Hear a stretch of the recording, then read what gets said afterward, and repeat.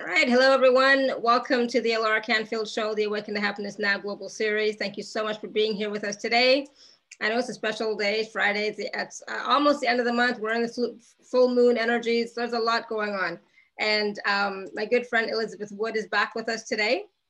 And we're going to be talking about how to start a new experiment in consciousness, what all that means. We'll be talking to Elizabeth about that. Maybe we'll talk a little bit about, I don't know, there's always so much. But we're going to talk a little bit about what steps we need to take at the end and beginning of something new. And I feel like we are in that energy right now. The optimal usage of our time right now. Oh, it's exactly what's coming in the near future that we need to prepare for, and how to reclaim the temple of light, the DNA. So we're going to talk about all of that and more. And it's just so amazing how I was just asking Elizabeth if we could talk a little bit about motivation and the energies right now. And that's already what's on what we're going to talk about. So interesting. So Elizabeth, if you don't know, is a dear friend. She's been on our show many times, and she's considered an advanced seer. She works on the cutting edge of galactic and quantum anthropology, trauma healing, and futurism. And with her lifelong ability to see into and work with all dimensions, her theoretical and psychic work has helped people all over the world.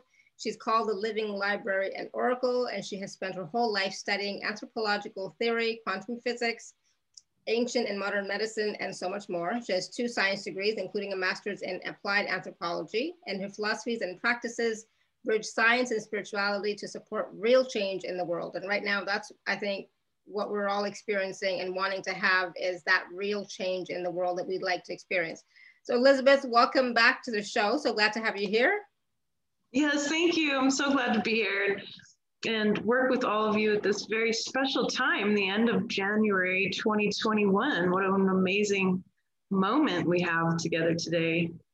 Absolutely. And you know, it's the full moon yesterday, right? So I wanted to talk a little bit about those energies and about, I was talking about motivation, right? And it's like, sometimes, you know, we're like really motivated. Other times like, oh, I don't want to do anything.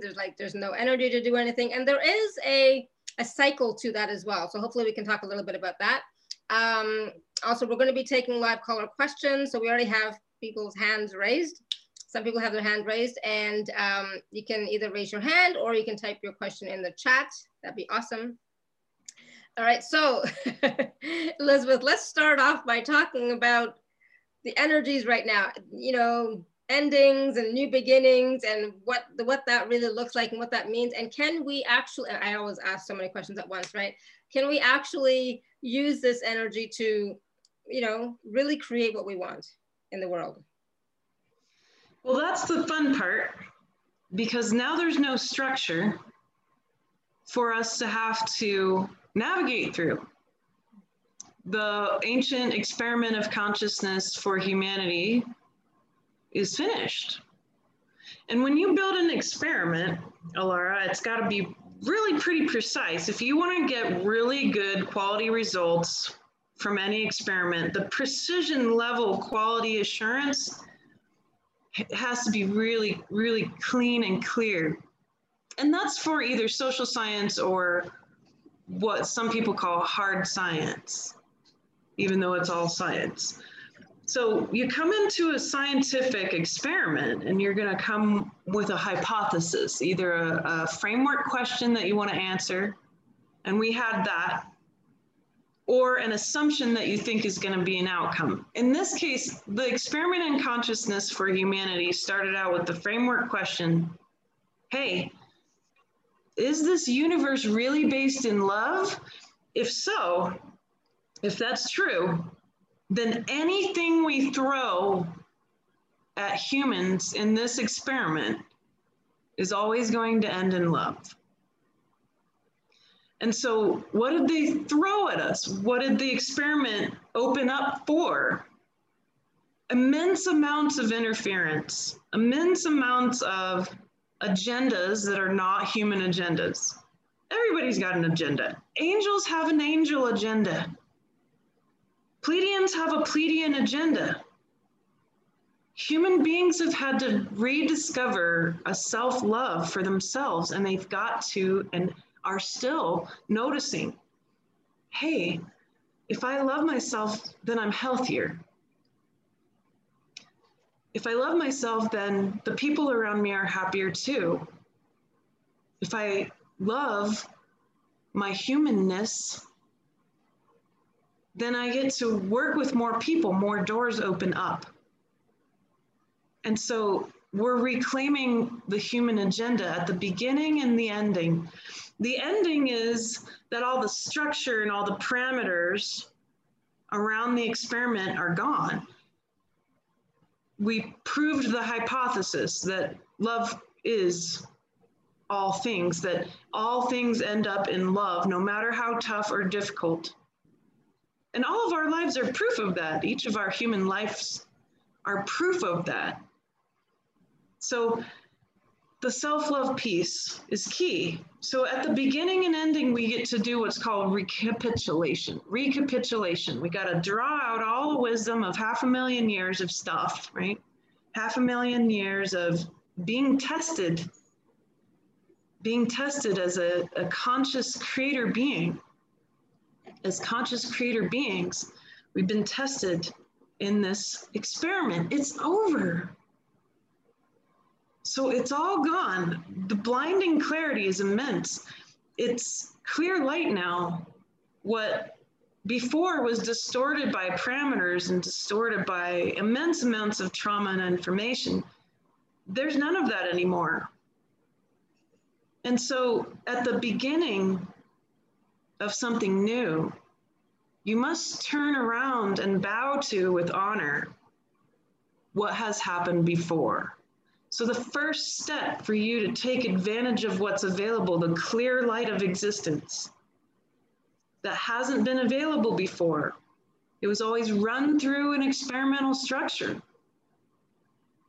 The first step is for us to be grateful.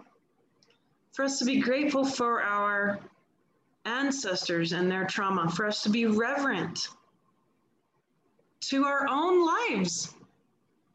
I've been trying to do recapitulation from this vantage point, and it's hard because I keep avoiding it. I keep avoiding it because I haven't been willing to dignify the past 38 years with gratitude.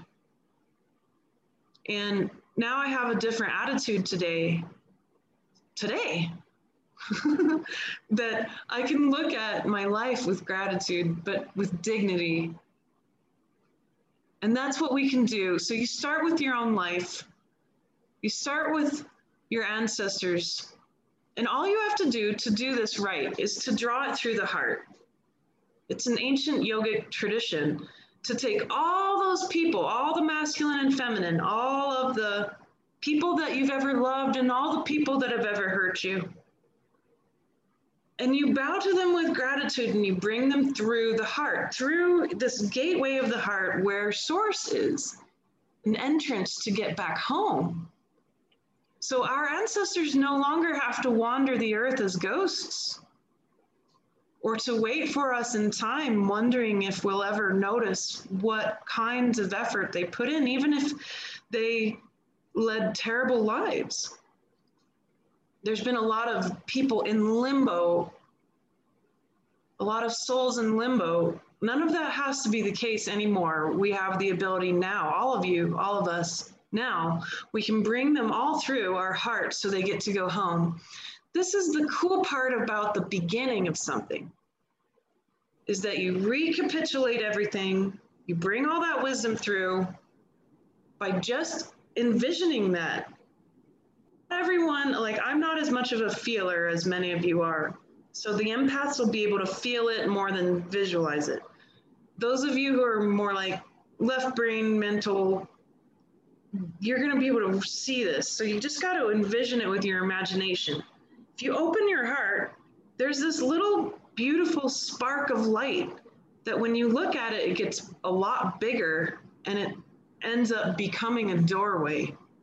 This is the doorway to many dimensions, but it's also a doorway home, a doorway to source, to the stillness of source.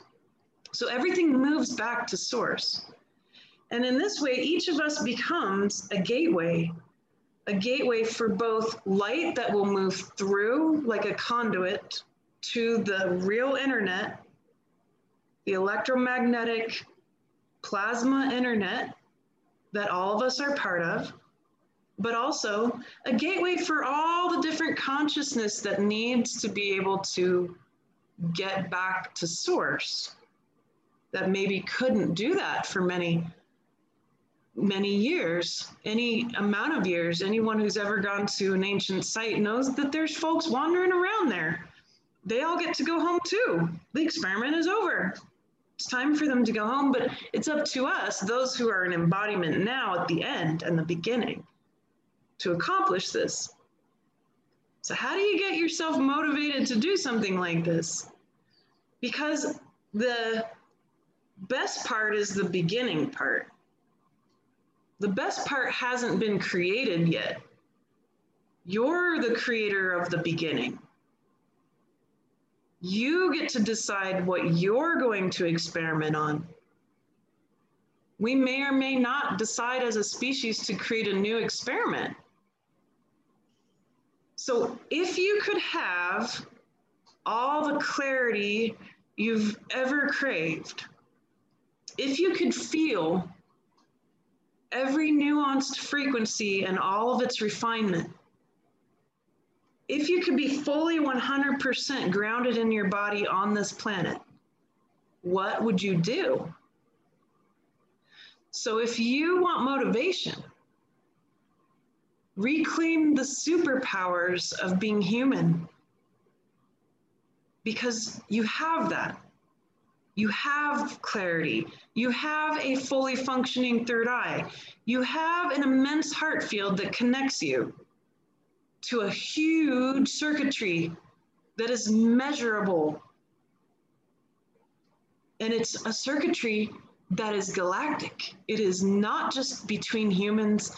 It is between us, ourselves, our planet, our sun, our solar system, our galaxy, and all of the other galaxies of this universe function the same way with this massive plasma universe internet that we have access to constantly. And all of your abilities and all of your desires and all of your hopes and your dreams, well, they can be played out now on this real internet with your body, with your heart field, and with your mind. So motivation is going to come when you decide to have personal initiative. Personal initiative, you can't do anything in science without personal initiative. You cannot win a soccer game without all of the players having personal initiative, because they see themselves then as part of a whole. And who here has been feeling lonely the past few years? I have. I got so lonely that I decided it was my lot in life to be lonely. And now that the experiment and all of its structure and all of its components is gone, I don't feel lonely at all. I can feel all of the human beings on this planet. I can feel their soul. I can feel source in them. I can feel and see source in all things. The clarity now is unprecedented, which means something very cool, that everything you'd been ever trying to accomplish before, remember how it felt so slow? How it felt like it just wasn't going to get anywhere? Even when time felt like it was going faster, it was like, oh, trying to manifest anything. It's like such a hard work. Okay, I got to do the work. I got to do the work. All of that's done too. There's no more structure in the way for stuff to bounce off of and bounce back at you. Everything right now can happen faster. You want enlightenment? It can happen faster. You want peace? Maybe enlightenment's not your trajectory. That's perfectly okay. Maybe you just want inner peace. That's a really great thing to shoot for. That can happen faster. Do you want to completely redefine the concept of wealth? Yeah, totally. What if we were willing to look at every definition for everything we ever had before in the experiment and just break it down, start fresh? This is the opportunity you have for a new beginning. And I really mean it. You can't do this without a beginner's mind. You're not going to have any fun with all these energies if you don't throw out everything you ever thought you knew. And being a know-it-all over here, it's really hard to do that because I'm a big know-it-all. I love thinking that I know something or know the truth, but that's my ego. And that'll become more and more apparent too. If you desire to break down ego and just to notice it and to value what ego has shown you, you can do that faster.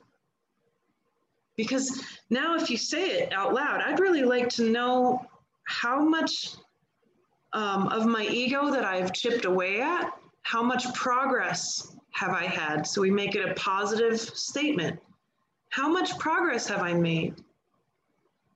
And then notice how it makes you feel to see very clearly when your ego shows up. Notice how it makes you feel to see really clearly when your worthlessness or your arrogance shows up. Because you'll be able to see it with blinding clarity now.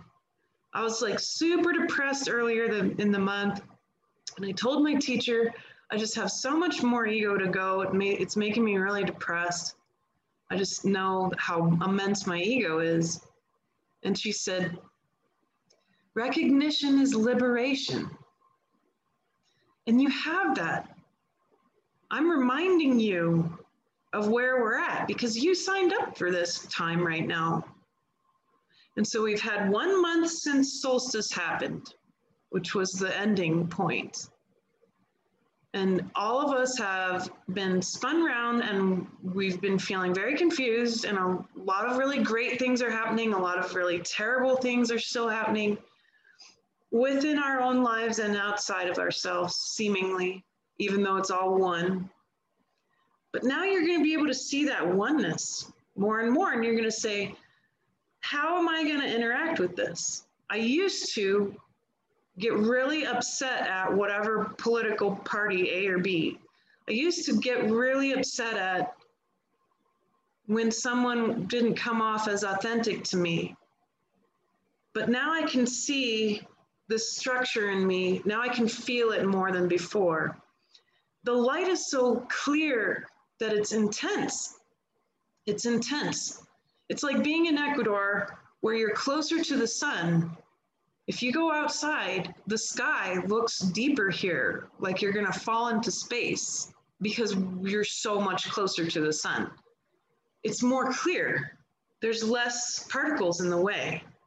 And it makes things grow here in crazy ways. I'm using this as a very physical, real, literal thing, but a metaphor too. The cabbages here, Laura, are the size of small dogs. Like the carrots are like this big. They're like the size of my head. It's no joke. This light that's coming through is for all of us. But what does it do? It nourishes things. Light is nourishment. Light is information and nourishment. So now we get to be willing to let all that burn away. Let anything you're clinging to, all of your expectations, all of your judgments, all of your resistance to this light, it wants to show you everything now. There's no fog, no confusion that is left in a structural way, maintaining a very difficult experiment anymore. It's gone. So that's how we're going to get ourselves motivated. I'm playing a role now, and everything I do affects all of my family, the human family on this planet. You are my human family. The human family on the planet gets affected by everything you do. And so what game are we going to play? Are we going to play soccer? Are we going to play chess? Are we going to make a new game? Maybe you're going to make a new game with your friends and family that only you guys play. In my case, my soul has picked a couple of women who I'm working intimately with regarding spiritual and mystical methodology. And we're going in full speed right now into this so that we can bring it forth and say, hey, there's a flow to this. There is an equation to all of this, and you can do this faster now. And it's going to take us a while to do this, but it will be faster than it's ever been before because we're so clear on what our skills are, what we're capable of, what we're good at doing, right? And so maybe that's something that interests you. Or maybe you feel really connected to nature right now, and being that conduit for nature is what the world and you and your soul need most. It doesn't matter. You could do whatever you want to now. There's no parameters to an experiment keeping you on a bungee cord from standing fully 100% in your power all the time. But that's the cool part, is that all of us signed up for this difficult transition from immense amount of structure to none at all. And to create from there everything with our soul's skills. So that's what I see right now with the energies, you know. Full moons, they come and they drive all the kids and the animals and the emotions crazy. Last night, my children just had a complete meltdown. And I'm like, that's okay, it's full moon. But cycles now are going to be more clear than ever. And the one that is most important is coming up in a few years. We're coming at our 12,000 year mark for a possible mini nova from our sun, which isn't a bad thing, and a harmonic convergence with the Earth's electromagnetic field. This is called turning on the new internet. So if you want this, if you want to feel one with all of the skills and knowledge and soul level essences of source and all the people around you, and all of humanity, in all of nature and Gaia and the sun and the moon, and of course, all of our stars, our beautiful galaxy. If you want that oneness and the ability to put something out there in the field and for it to happen faster than ever, then let's prepare. We need to prepare. We need to end and begin. It's going to take us a few years. 2024 is when that harmonic convergence happens. That's when the internet's turned on. Let's be ready for it. Let's be ready for it. If that's not motivation, I don't know how to motivate people then. But I'm excited because this means evolution. It's punctuated equilibrium. We're going to become a new species. Wow. I don't know if it's going to happen 2024, but by connecting to this new internet, we absolutely will. And I like the name Homo Luminous. Mm-hmm. Other people have seen it and heard it and coined it. So it's not just from me, it's from many, many, many people have heard this term, Homo Luminous, the human of light. And that's what we have an opportunity to become. But we still have some work to do. We got to stay really focused on the moment. We can't worry about the outcome because we know the outcome is there. We need to do what has to be done now, which is put it out there. What's your intention? Are you ready for the structure in you to dissolve too? Just like the whole experiment has dissolved?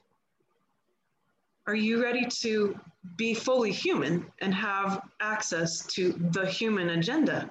Not anyone else's agenda, not your guide's agenda. All guides have agendas.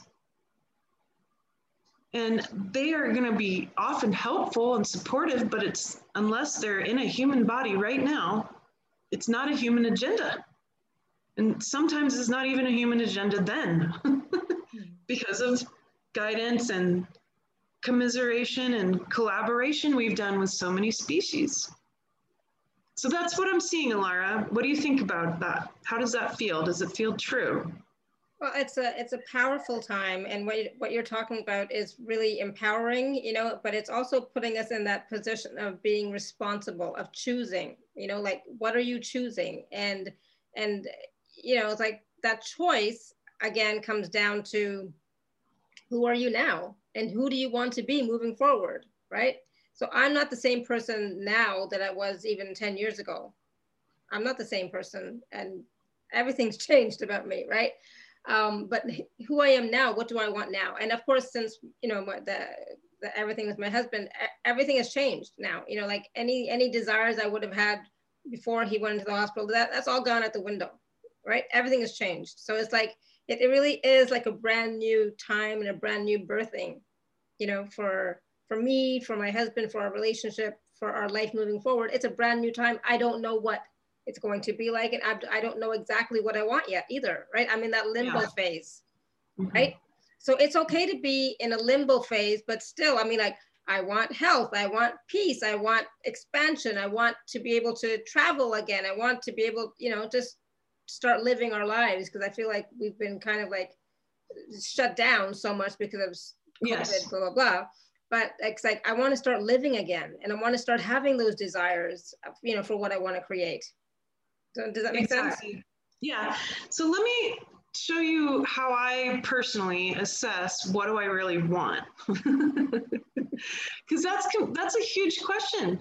A lot of times I'll get into session and I'll say, you know, what can I look at for you today?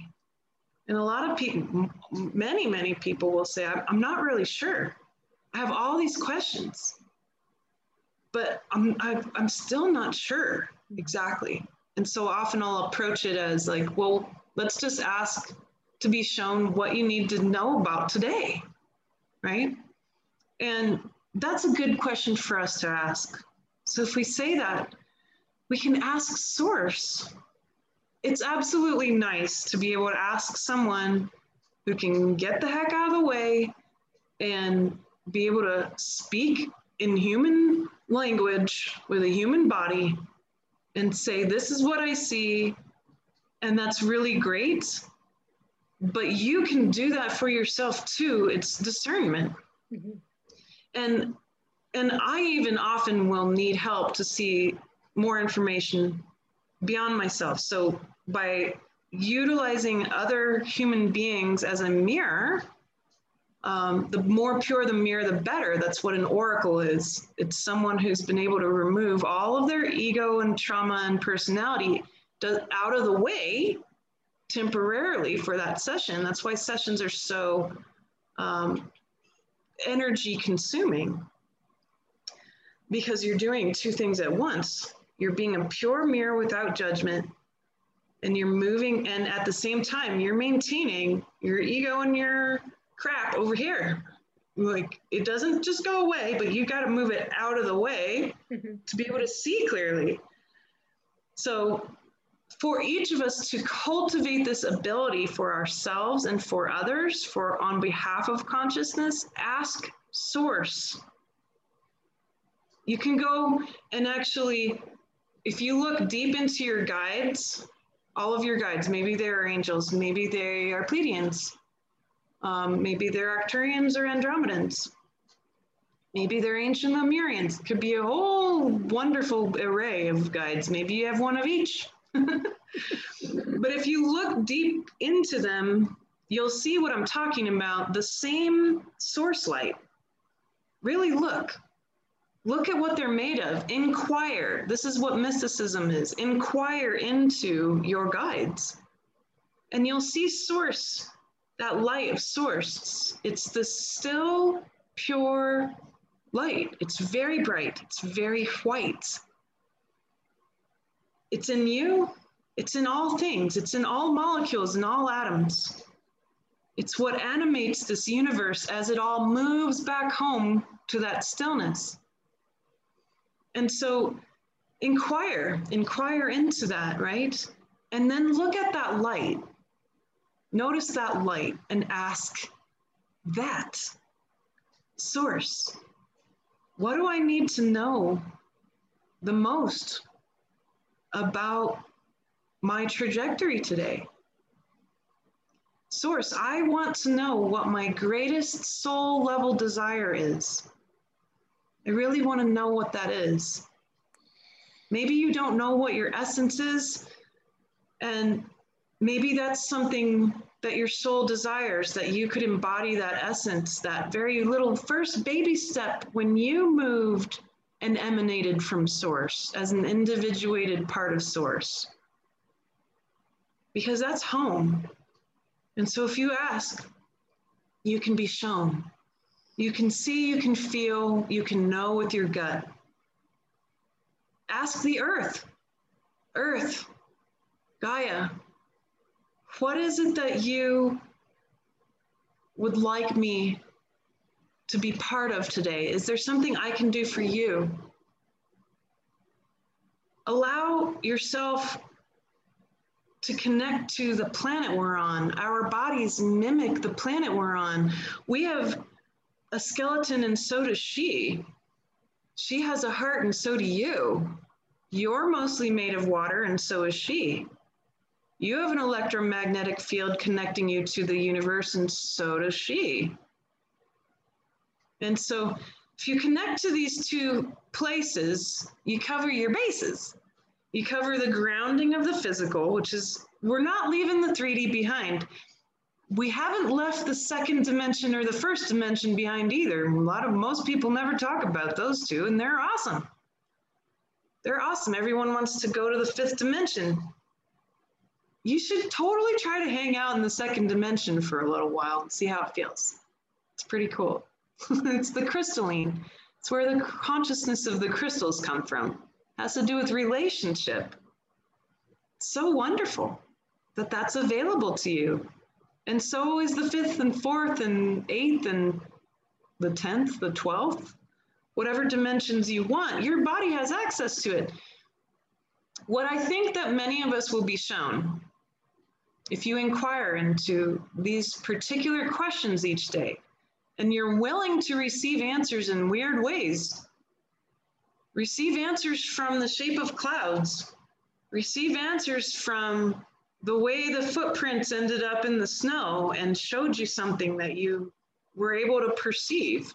Seriously, that's how Source works, is in the face of Jesus on a piece of toast that makes people feel connected. That's how amazing and weird it is in this universe. My mom always said, whatever brings them closer to God, Elizabeth. Right? So be open to answers. But as you're navigating this, one of the things we're going to notice is the DNA. Because the other thing that's happening, while the structure of the experiment is gone, the other thing that's happening is that the strands of DNA that were missing, there were 10 from 10 other dimensions missing. The human has mainly been relegated to the third and fourth dimension. The fourth dimension is the imagination. It's the creative dream world. It's literally when you go to sleep and you're dreaming intense dreams, that's the fourth dimension, but you have access to it when you're awake too. That's when you're daydreaming about hanging out on a warm beach or here in Ecuador with me where it's 85 degrees. That's the fourth dimension, right? And there's a lot of things that can be done there, but our DNA got relegated to these two strands because of trauma, because of horrible things that happened, like the complete entire annihilation of Atlantis, among other things, or the collapse of Egypt, right? So the two strands were there to help us navigate the darkest times on this planet. The other ones you will never see in a microscope because they don't belong there. They're from other ethereal parts of this dimensionality, including the first and second dimension. So there's all these 10 other strands. That means something really wild, that we've only had access to 1/10 of what we're capable of. So some people over these eons have navigated the physical body. They've brought the physical body into full body enlightenment. My teacher is one of them. And she brought her whole body. She navigated the whole body and the emotional body, using the emotional body as her compass. That's why you empaths and what you feel is so important. But using that emotional body, she navigated frequencies and dimensions. She navigated ego. She navigated trauma. And I've been working with her for a decade, so I've been doing the same thing. And I teach the same thing, how to navigate that stuff. How do you know when you're finished with a polarity? Because you're still, your emotional body is still, your mind is still. And you're not triggered into abundance or scarcity. You're not triggered into victim or tyrant anymore. You've become still. So your emotional body is a navigation tool. That's part of the DNA. So we set ourselves up to be able to accomplish this. But the wonderful gift on the other side is that there's these other 10 strands. It's a very slow process. It's an ethereal one, and you have to be willing. Willingness is key in any of this. Personal initiative. You got to be willing for those to be part of you. What does that mean? Here's the cool part. I have no idea. I think anyone who says they know is not telling the truth, because we're in completely brand new waters. But here's what I do feel in my body, that we don't have to worry about that. That we don't have to worry about the future and fuss about around outcomes and all these sort of things. That the navigating of consciousness has broadened and widened. We're out of the nightmare and we're on a trajectory that there's less barriers. Literally, there's less barriers. Now, when we take all of this and we're looking at 3D and we're looking at the different things happening with the structures of the planet, there's still this element of control that's happening where there's a top-down approach, the very, very few at the top dictating what's happening on the planet, but that's all crumbling. Why do you think there's such a stranglehold on humanity right now? This is the last vestige of that. And like Catherine Austin Fitts says, we will be here ready when all of that fails, because it's so unnatural to build from the bottom up. That means you. To build from the individual up. It's not individualism.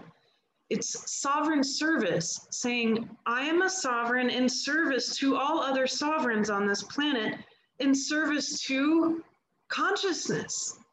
Consciousness that is the whole universe. And so we reclaim our position then on the Galactic Council. They're waiting for us. They have an empty seat for humankind. We have not achieved one mind yet. That's why that harmonic convergence is good.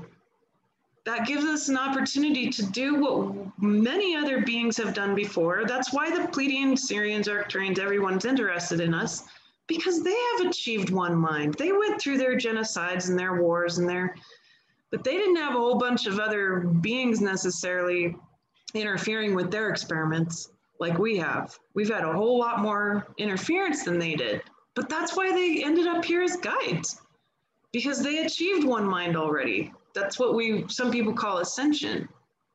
But it's actually very simple. It's you not being separate from anything else anymore in consciousness. It's utilizing what's available physically too, which is that plasma universe, the electromagnetics of reality, which literally maintains all of the physical structures you see even in the galactic, even in cosmology.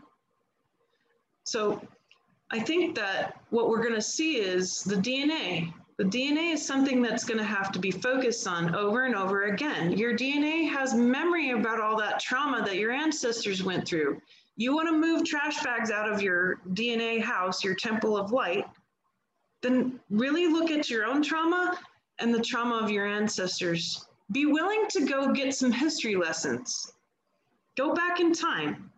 So I learned about the Scotch-Irish and I learned about the Basque, because those were my two lineages. And the Dutch too. So I went and I learned about their histories. And I'm like, wow, this makes so much sense to me. I'm terrified of starving to death, siege warfare, famine. I'm terrified of being abandoned or getting lost at sea. I'm terrified of deep water. It sounds like Vikings to me.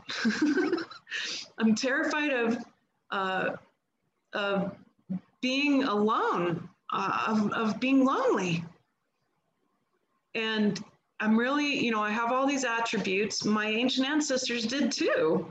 That was their cultural conditioning that they brought through, and it's in me. So if you look at that and you are willing to dissolve it by looking at it, dissolve it through the heart, let it go home to source through you, your DNA gets clearer. And here's how you know you've done the work or that it's happening. You'll remember more.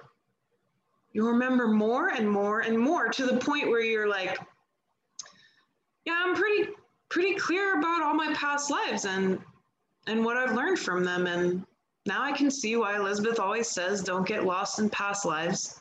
Let the past lives show you how far you've come in the now. Use it as a benchmark how much more you remember. And then you'll be able to be like, okay, hey, skill sets coming in here from all these other lifetimes. Skill sets that make so much sense now that I studied. Now, that's why I studied anthropology, because I have all these certain skill sets. Wow. You begin to understand yourself more, and this builds and creates compassion for others. So that's something that is key. What's going to happen with the ethereal other strands? I don't know. I'm drilling down into that right now. So next time we meet up, I'll tell you. But we'll see. It's all still new. And that's the cool part. You're a creator being created. Anything that shows up in the moment that your soul wants to focus on, that's a skill. How do you know what your soul wants to focus on versus your ego? Ask for that. Say, Source, I really want to be able to notice what my soul wants to focus on and what my ego wants to focus on and know the difference. And you just say it out loud to the field, the physical voice, using the frequency to speak to Source, and Source speaks back because you are also Source. And you'll get the answers you want. And they might come in weird ways. So again, be open to that. So that's the other piece that's really important right now, is us taking charge of our DNA, using what we have available to us and what's becoming available. We got to make room for that. That's powerful. That is so powerful. And I love those questions. And these types of questions, when you ask them and you ask them out loud and you're asking Source, be willing to receive the answer, because you are going to receive the answer, but be willing to see things not as you normally do, right? And so it's kind of like, you have to be present, you have to be aware, you have to be willing to see the signs, see the messages. I'm using the word see, but receive, okay? Perceive in whatever way that you do. And the thing is, we don't ask those questions enough. No, we don't. Here's a great book. It's called E Squared by Pam Grout. And she wrote another one. I haven't read her next book, but I love it because it's full of experiments. It's just a book of experiments. So let me give you a couple of examples about being willing to receive information in weird ways, okay? Mm-hmm. But one of the experiments was ask to see something you've never seen before and put a parameter on it. Again, all experiments have parameters. Yeah. That's why right now you can make little experiments. We may make another big experiment, but that's not necessarily on the table. But you as an individual can totally experiment. You can keep testing all these things out. The reason I speak with confidence is because I have been testing them out and they work. And so one of them was ask the source field, show me something, show me this thing, and you got to pick the thing that I've never seen before within 24 hours or within 48 hours. So that's the parameter, right? Mm-hmm. Just like computer science, you got to have parameters. Otherwise, it'll take forever. Okay, so for me, I had asked in my little group where we were experimenting, I asked, I want to see a pink car. I have never seen a pink car in my life. I'm open to seeing a pink car, right? And then my other friend who lived in Canada, in the middle of the woods, said, I want to see a kangaroo. And so we're all saying things and they all seem kind of funny and it's fun. But my friend in Canada, she's like, I have so much doubt about this. I'm not online. I don't read magazines or newspapers. I literally live here on my phone or on my farm, and the only thing I have that connects me is my landline. And I don't watch TV. I have a computer that I don't even use. So I have no idea. I really doubt this. And I said, it's really important for you to notice that doubt and just allow it. Because it's just a frequency. It's showing up. It's showing you disappointment you've had inside yourself. And so this is illustrating a method, right? Where when you get triggered or pinged or you're doubting or you're frustrated or unmotivated or whatever, and you aren't sure about anything anymore, just to allow it, notice it. It's just a frequency. It's showing up in you because you've had experiences with that. And so the ego says, well, I really doubt that because these other 150 times you've asked for things, it didn't show up. Right? So turns out, okay, within that 24-hour parameter, I was taking a walk with my little daughter in the stroller. I turn a corner and there's a huge giant Pepto-Bismol pink car parked. And I'm like, well, there you go. That was really weird. That's kind of trippy, but even weirder, I saw another one, a separate pink car the same day. So I saw 2 pink cars in one day. I'd never seen a pink car in my life. And I saw 2 in one day just to make sure that I knew the source field is real, right? Yeah. So what happens to my friend? She calls, we get in her group call and she's like, you guys, like an hour after our call, I went outside, I'm gardening and I look up and in the clouds is a kangaroo. And she's like, I am just stunned. I'm stunned. I'm amazed. I can't believe it. And there it is. And here I was doubting. Wow. And so read that book because it's full of all sorts of great experiments and you'll be so amazed at what shows up. But awesome. What it does is it actually helps you build muscle around connecting to the source field. And if the message I have right now, the question is, how do you create a new experiment in consciousness? Well, I bet all of you thought I was talking about for the whole of humanity, but I'm not. I'm talking about for you as an individual. What experiments do you want to play with? What do you want to test out? And they can be wonderfully positive, like show me a kangaroo in 24 hours. And they can be silly. There's no parameters. Yeah, I love it. Get to know your skill at connecting to that source field because that's how you're going to connect to the real internet as it gets ignited. It's already on, it's been on, but it's going to become extremely physically apparent that this is what's happening. And all the ancient mystics have talked about it. All the ancient, even religious prophets and prophetesses have talked about this time. And it's a holy fire. It's a igniting of human consciousness so that we can step into what we're going to become. And again, I don't know exactly what that is, how exactly it works, or what that looks like. I am aware, however, right this moment of how we get there.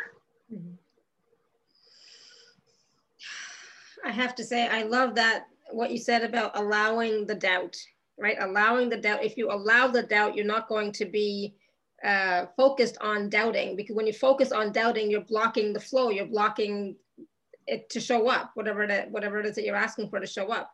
But if you just allow that, yeah, I have these doubts, allow the doubt and let it go, and then see what happens. Because a lot of times, I've been told as well, and in my teachings and learnings, I've been told about, you have to clear your doubts, right? And it's like, and I just got it right now as we were talking, it's like, it's not about clearing the doubts, but it's about clearing the attachment to the doubt. It's right. And it's like when there's no attachment to the doubt, it's like that the doubt just automatically by itself crumbles away. It doesn't have any more energy, it doesn't have any more charge, because we're not focusing on it, we're not attached to it. Okay, I just got that aha. Let's refine that process for a step-by-step. So the doubt came up, right, for my friend. Mm-hmm. And a little bit for all of us. I mean, a pink car was way more likely than a kangaroo at the time. So, the doubt is a frequency, right? And what it was showing her when that frequency is happening, right, it's going to show you structure. And this is because of cymatics. So there's actually deep, wonderful scientific discussions we could have about how this all works. But to simplify, it's a frequency. All emotions are frequency. If you're angry, if you're in grief, if you're lonely, if you're in doubt, if you are terrified, right? These are frequencies, and they're showing you when you feel them and they're uncomfortable for you. Yes, Mary, anxiety is a frequency. Yes, absolutely. So let's actually address anxiety. Doubt's one thing, but anxiety is really handy because all of us have anxiety and all of us have doubt. But anxiety is one of those where you're like, I'm going to have a panic attack. I'm going to throw up. I'm going to hide under my covers. This sucks. Or for me, I'm like, I'm going to drink a whole bottle of wine and watch superhero movies. So that's going to show up. The anxiety shows up. It starts to come in and it is relentless. It feels horrible, right? So what do? We want to avoid it. We'll do anything but hang out in anxiety. So if you want a shortcut out, if you want the way out of anxiety permanently, you need to notice it in your body. So for me, when anxiety shows up, my throat gets tight, my chest gets tight. I feel like I can't breathe. I can feel my vagus nerve on fire. My blood feels hot. My head starts to clamp. My lower back will clamp. My root will clamp. Then what I normally do is I'll disassociate. I'll just disassociate from my body so I can cope. Or I'll disassociate and then I'll repress, which is what superhero movies and wine do for me. I'll disassociate and repress over and over and over again until every time I have a little ping of anxiety, now I've created an addictive habit where I go and I disassociate and repress. You gotta slow this down for yourself. Notice what you do. Maybe when your anxiety gets heightened and you feel like the panic is coming or that it's happening in you, there's some set of triggers that occur, right? That you have created to cope. That's what coping is. And you immediately will go into them because that's what got you by before. And the brain is really good at maintaining those pathways. But if you stay in the witness state and you say, I am feeling anxiety right now, and you notice it, then you ask yourself the second step, and this is just slowed down for you. Where is it in my body? And then you go into it and you notice it in your chest, you notice it in your throat, you notice where the muscles begin to clamp down throughout the body. And then you allow it for a moment, right? I'm not saying for hours, I'm saying just for a moment. Let your body be allowed to have anxiety. Hang out in the frequency of it. It won't kill you. It's frequency. Your body's feeling it and it's reacting to it because the frequency of anxiety is pulling up structure for you to see. Each frequency will pull up different structures. So anxiety pulls up a specific structure related to why you are in panic. And so mine, for example, I'm using myself as an example to illustrate this. Mine will show up and there's a fear of survival, that I'm not going to be able to survive. And I mean in every aspect, that I'm going to starve to death, that I'm going to never make enough money to keep my family alive, that I'm going to just peter away. Like, there's not even a visual for it. It's just it's a knowing. My body panics, it's anxiety. Suddenly I have memories that show up, or very specific feelings of oppression, perhaps. Many people have this sense of oppression and they don't even know exactly where it's from. It's from their life, yeah, but it's so much deeper than that. That's because a lot of that structure is your ancestors' structure. It's the epigenetic memories in your DNA. So that structure comes up. You need to notice that. Why am I in panic in these parts of my body? What is the structure that my body's trying to show me? The reason why my throat clamps up in my heart and different parts of my body is because those parts of my body are exactly where the structure is being held. So you go on and you got to look at the structure. That's you going in and saying, hey, anxiety just pointed out 10 trash bags in my body. Okay, I'm going to go open trash bag number 1. Okay, memories of being really, really poor and homeless 3 times. Noted. And the next one. All right, now I'm not even sure about this one, but this one really doesn't feel good, and it has to do, with grief and loss and like the loss of children. Okay, yes, I'm afraid of losing my children. There's been loss of children deep beyond my ancestry. Okay, you are welcome here. Each of these things are welcome here because they're informing you about what your soul has created, what structure your soul has brought to you to help you get stronger and strengthen your soul's ability to dissolve all of that and stand in your power 100% fully in your body and very still so that you can become your soul's light. So you become source while conscious. This is enlightenment. And the soul needs to be strong to do that. So the soul, you out there who've had the most extra crappy lives, you are the strongest because the soul brought that force to up level itself. You maybe were able to bench press 250 pounds last lifetime. This lifetime, it's going to be 500, baby, because that's what you are ready to do. And what that does for consciousness is incredible. So you welcome each piece. This anxiety in my heart is welcome here. There's nothing wrong with this trash bag. It's full of wisdom. And the moment you are willing to allow it, you merge with it, it dissolves. And then the next time anxiety happens, there's fewer trash bags. And then the next time there'll be fewer and fewer until normally that situation would have thrown you into an anxious state. But you show up and you're like, wow, I am so still. I'm not having any reaction at all. That's your benchmark. because you're still. You become more and more your still point, which is source. And then you begin to see so much more about everything around you because you're not focused inward trying to clean up what that frequency was trying to show you. This is the precise way that you manage these things. None of those frequencies are against you.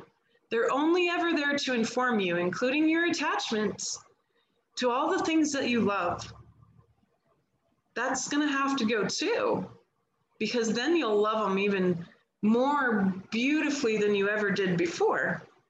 But you can only do that when you are willing to feel the frequency of the pain of unattaching yourself to your expectations, judgments, and resistance. And this is truly physically magical. I used to have, the doctors told me, many doctors told me that my PTSD was the worst they'd ever seen and that I could not be helped. And that I was bound to be an alcoholic or a drug addict or end up on loads of meds and that I was totally screwed. And that's not what happened. Because I was willing to open up those trash bags one by one and just love them and honor them with gratitude and dignity for what was inside of them, all of my trauma and the trauma of my ancestors. And that's how you do it. That's how you clean up your DNA. Does it feel good? When you're finished with the first time that you move trash bags out of the way, you feel bigger, you feel lighter, you feel more expansive, and you begin to perceive more light in yourself. So yes, the outcome feels good. While you're doing it, definitely not. It's the opposite of everything everyone usually does. For good reason, because it hurts. It burns and it hurts. But what you're doing is dissolving structure in you. And now we don't have to dissolve the matrix. It's dissolved. Now it's just inside us. That's all that's left. That's the good news, Alara. I love it. Thank you. And you know, and that's it. It takes courage to actually do these types of processes, to actually look at what's there and really feel it. And you know, the feeling does not last. I've said this to my own clients. It lasts. A true emotion or feeling will last 70 seconds if you let yourself go through it for that time, that period of time, without getting stuck in the story. It will pass, right? But the thing is, it's like we get stuck in the story. Right? We start to go into reaction, we start to go into the story, and we go into the past and bring all these things. And then there's like, oh, I'm like going on a hamster wheel again through the same, you know, situation, right? So that's what we have to like somehow tell ourselves ahead of time. It's like, okay, when this happens, don't go into the story, just do this little process, go feel the emotion, where is it in your body? And remember, it's informing you. I think, you know, like we have to talk to ourselves and tell us that this is what's happening. Absolutely. And so here's a different way of approaching the story, because getting stuck in it is agony and you just traumatize yourself all over again, right? Yeah. There's a different approach. I am using my friend Meg's term. Her name's Meg Archambault. She's an incredible healer, and she's helped me evolve immensely over the past several years as cohorts. And she's one of the women I work with. Dignify the story. The story is full of wisdom. Stand in your soul and say that. I intend to stand in my soul right now and to dignify this story with the witness. Because the story wants to be seen and heard and felt right now. And that's why that anxiety or that trigger came in, because there's a portion of the story that didn't feel like you were grateful for it. No kidding, right? Because some of it's so terrible. Yeah. And we say, wow, well, I really don't want to look at that trash bag. That one's extra bad. You know, that one stinks, like really bad. Well, the bravery and that initiative and the knowing that when you're finished, you become lighter and brighter and more connected and more free than before. That would drive you. You go and you say, all right, I'm going to be willing. And you can do this systematically. You don't have to wait to be triggered, folks. You can go year by year through your life. It's called recapitulation, and do this for yourself and do it at different times. And then the rest of the year, if you get triggered, you know what to do, no problem. But those trash bags are the most important, because if you dignify it and you open it up and you say, this part of me didn't go away. This traumatized 5-year-old did not go away. She really needs me to dignify her story, but also, and welcome what she went through, but also to be willing to notice what she needs. What does that part of me need? Because when you move a trash bag out of the way, now you have space. What will that space be filled with? It has to be filled with something. What quality of light are you going to fill it with? Perhaps the trash bag is directly related to trauma that you can remember. Again, not all of it is, but the ancestors will help you out. If they have trauma, you can ask them, what do you want it to be replaced with? In me, as a gift to consciousness. What quality of light, right? Well, you can determine that by asking that part of yourself. All right, 5-year-old me, you went through this. You're so brave.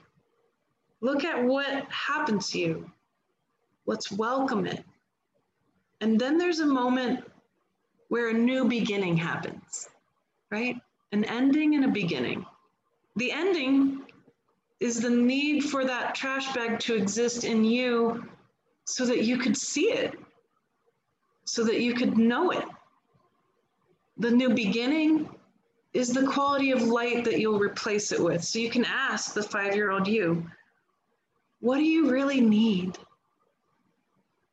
Every one of us craves someone to ask us that.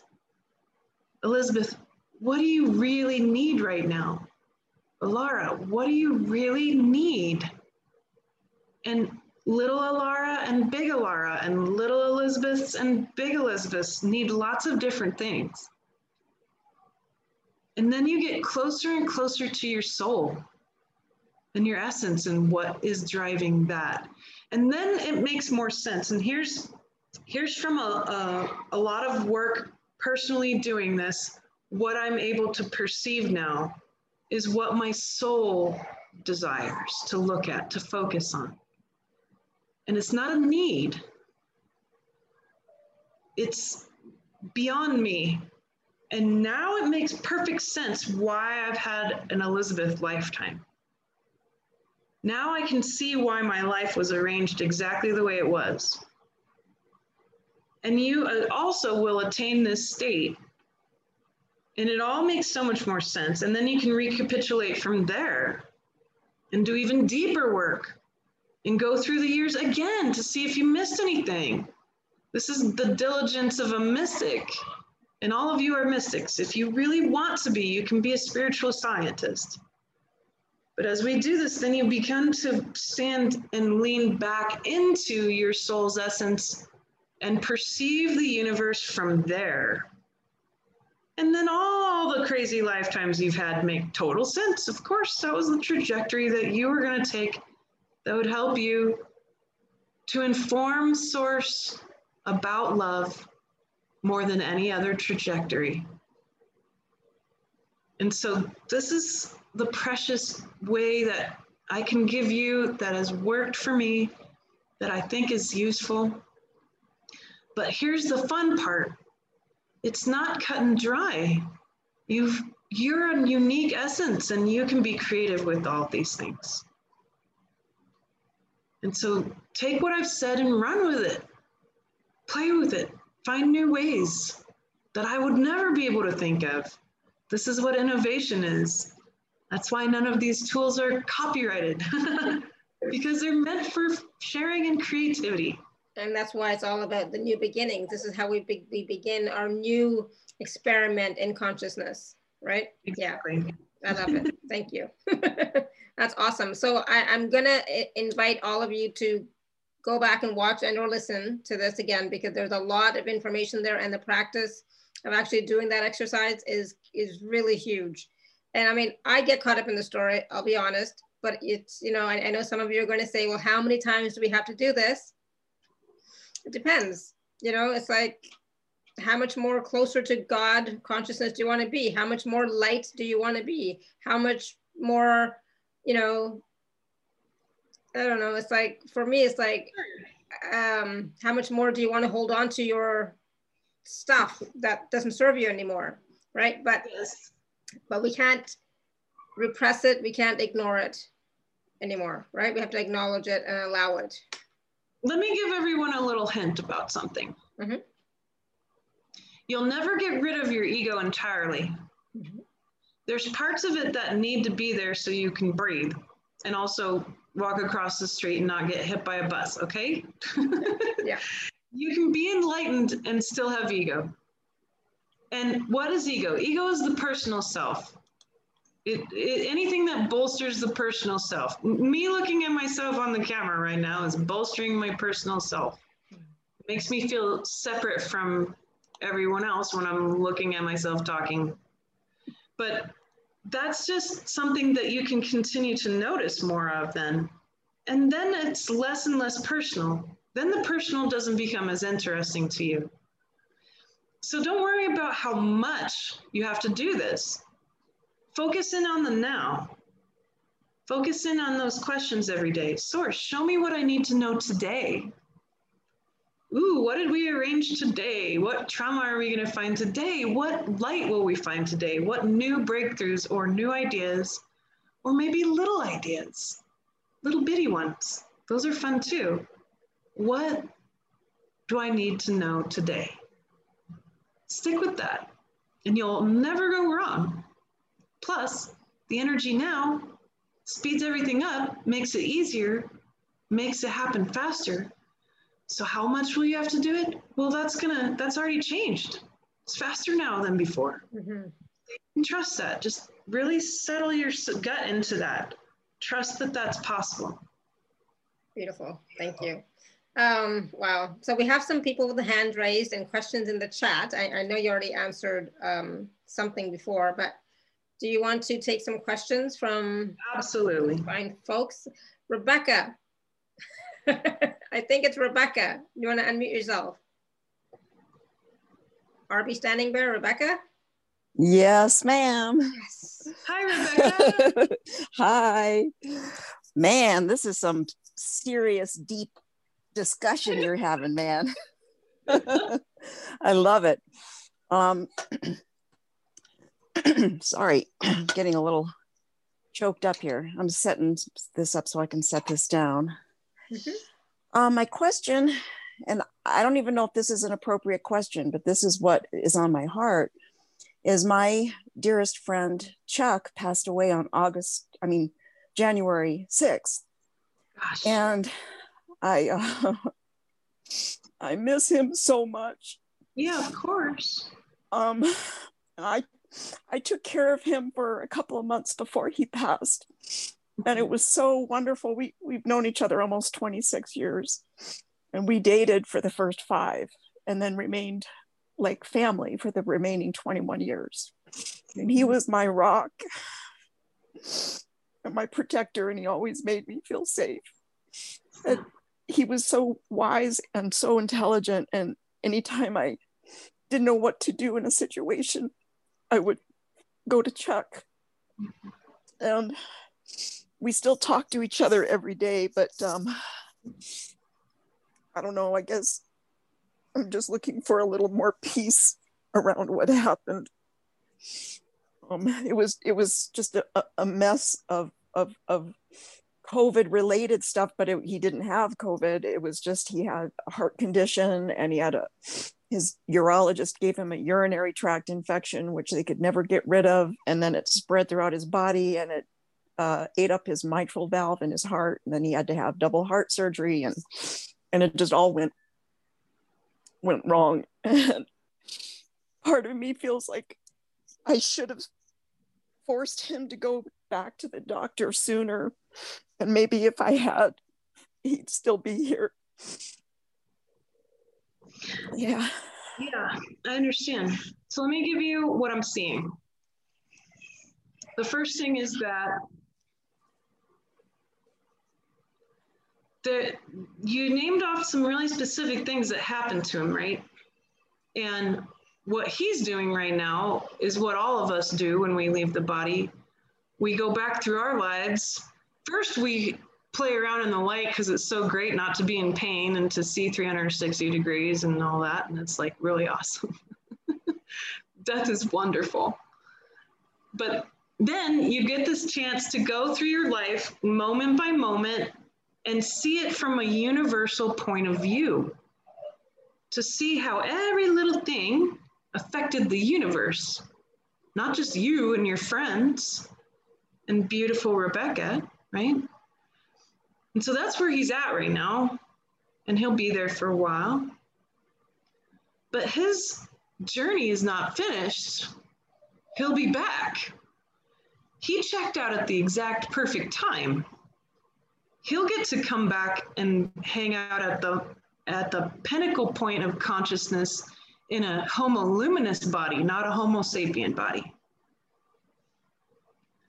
And so what the energetic message I would say is coming from him, or in general just from source around this, for all of us when it comes to death, is it's time for you to take the lifetime of 26 years that you spent with him and begin at the beginning too. The part where you were his dearest friend, right? Not his life, not your whole life, but recapitulating your relationship. There's some really special tidbits in this relationship that you haven't seen yet. All the different reasons why you needed to meet in this lifetime. What different kinds of consciousness and power and realizations and breakthroughs happened through your friendship, right? Because you two as souls co-created this very special friendship. Not for yourselves, that's what it seems like, for consciousness. So you have this chance because he wants to take you with him. Rise up above it and take a universal point of view and say, this incredibly valuable, unique in all the universe friendship, I'm going to recapitulate every year that I have known him and look at what happened in those years. And then as we get towards the end, where everything seemed to be happening, a trillion things a second, right? His heart and this and this and this and this, leading him closer to this gateway of death. Everything gets tighter in a spiral. Everything in time gets more intense towards the end. And you're traumatized by this. And of course you are. Why shouldn't you be? You just lost your best friend. But as you recapitulate, you'll begin to see in that tight little spiral towards the end, each little tiny piece that needs to be seen. He had a heart condition. Why? Because he was recycling his heart's energy. There was a part of him that believed that there wasn't enough love for him, that he wasn't worthy of it. He wore armor around his heart to protect himself. And yet he would open that armor for you. Whenever you needed it, it seemed like a boundless amount of love was there. Where did that come from? He stored it up somehow and would only give it away to very certain people. Why? And what happened in that relationship? Well, and what was going on with his heart and his urinary tract? These are symbolic parts of the body that maintain a lot of power and energy. Why did the bacteria come to serve him and help him die? You need to talk to the bacteria too. The bacteria had a role to play. What was it trying to show you? So you're going to take a mystic's universal point of view on this to help yourself heal. This is a process, but this relationship is your treasure box. There's so much treasure in it. Go back to the beginning, get a brand new notebook. Go online and have him help you pick a special notebook where you're going to write about what happened between you. As much as you can remember, in as linear order as you can, and you're going to feel it fully, but you're going to look at it with him from a universal point of view. And this is going to be of great, immense service, not only to all of consciousness, but to the healing of the masculine and feminine and the relationship between these two cohorts who used to be the best of friends. And you reclaimed that friendship, you and he. So this is the task at hand. And it's very, very fresh. But if you start now, you'll be able to find deeper and deeper peace. You'll be able to grieve properly without denying yourself that grief, right? And furthermore, the universal recapitulation of our lifetimes will then be a skill available in consciousness to all of us so that when we reach our time to leave our bodies, we'll be ready to walk out easily because we'll know how to do this already while we're still in the body. Does this make sense and feel true? Yes. Wow. I actually wrote when he was in the hospital that I felt like there was something so precious about that. It was like a month where I slept on his couch and just took care of him and his 3 dogs round the clock. That was my sole focus. That was it, because I have health issues too, and so I was trying to balance all of it. And I wrote that I don't even know yet what I'm learning from this experience, but I could feel that there was something very profound going on, but I still don't know really what it is. But you've got it. But my friend, it's not just one thing. It's many hundreds of things, and they're all jewels. And it's very, very precious. This is a gift. This is an incredible gift to all of us. And you'll do it for yourself, and you'll do it for all of the universe, and you'll do it for Chuck. Yeah. I kept journals all the years. Yeah, and you kept the journals. Use those. Those will be handy.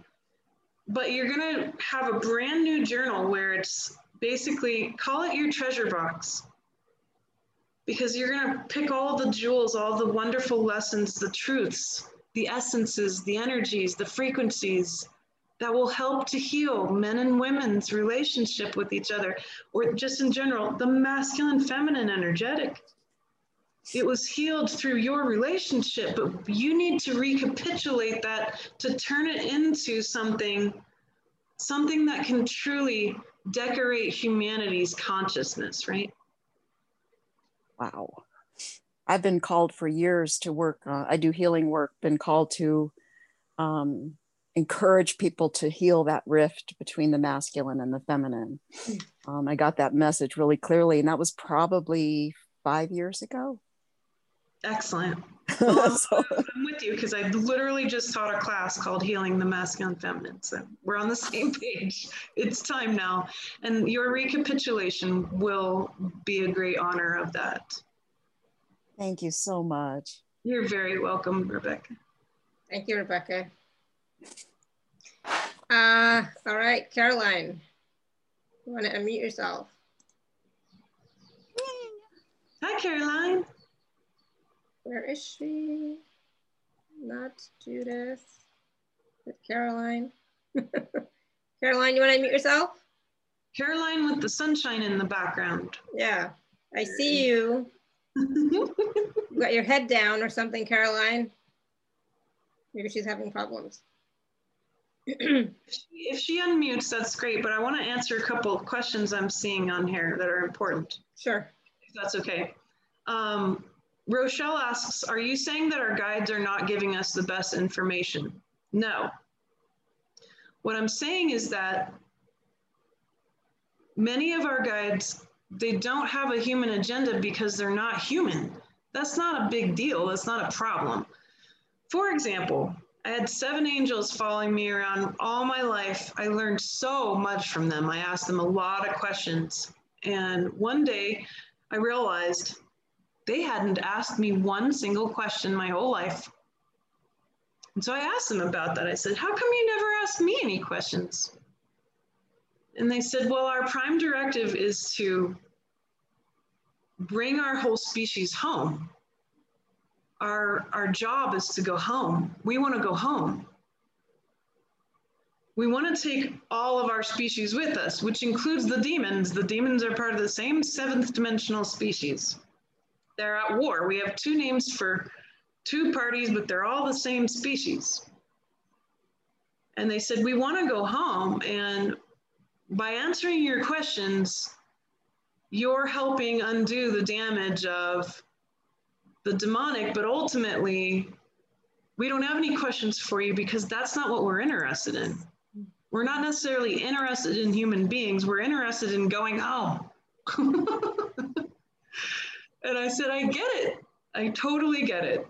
And then having had interfacing with many different species, hundreds of types of beings, they all have their own agenda. Of course they do.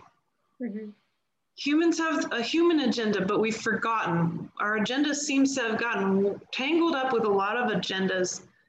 But if we're going to rebuild our planet, it's got to be built upon our human agenda, which is an unconditionally loving agenda, not a humans are a scourge on the earth and all should die agenda. That's the top-down approach. But a nurturing, natural, in harmony with Gaia approach, which is a bottom-up approach.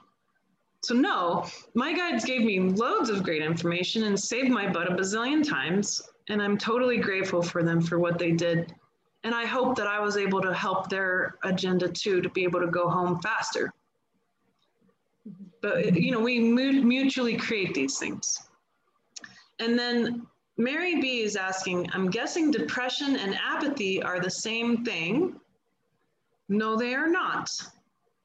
So Mary B, do you want to unmute yourself? She's already also had her hand raised. Mary B, do you want to unmute yourself? Hi. I sure do. This is so refreshing. You have such a different approach. Thank you. I actually was also the one who asked about the anxiety. Mm-hmm. Yes. What I was really asking was would the same approach be taken for depression and apathy? But I'm so glad you just clarified that. So apathy is not the same as depression? No. So apathy, if you really hang out with these 2 things, just feel them with me, right? Because they're 2 different frequencies. And on the spectrum of the rainbow, they're like really close to each other, right? But they're not the same. Right. They're like 2 different shades of blue, right? But depression is actually, it's how I feel depression is this weight that causes me to feel like I can't go forward, like I can't do anything efficiently or effectively, like I can't love myself or I can't function in the moment, right? And apathy is not so heavy as a frequency. Apathy it can actually be pretty mean. Apathy is a sense of not caring and saying, I just don't care anymore. Like, and it can happen from depression. Like depression can trigger apathy or apathy can trigger depression. Like this whole politics thing, I don't even care anymore. I just don't care. I don't care. And then you get depressed because nothing's getting better or things are getting whatever, right? From depending on your perspective. But apathy is not a sense that you can't move ahead. It's a sense that you don't have a direction to move ahead in. Depression feels like you're so heavy that you can't move. Mm-hmm. And so they definitely play on each other. And so does oppression. Oppression can also feel heavy and also feel like you can't go anywhere. but it's not quite the same as depression.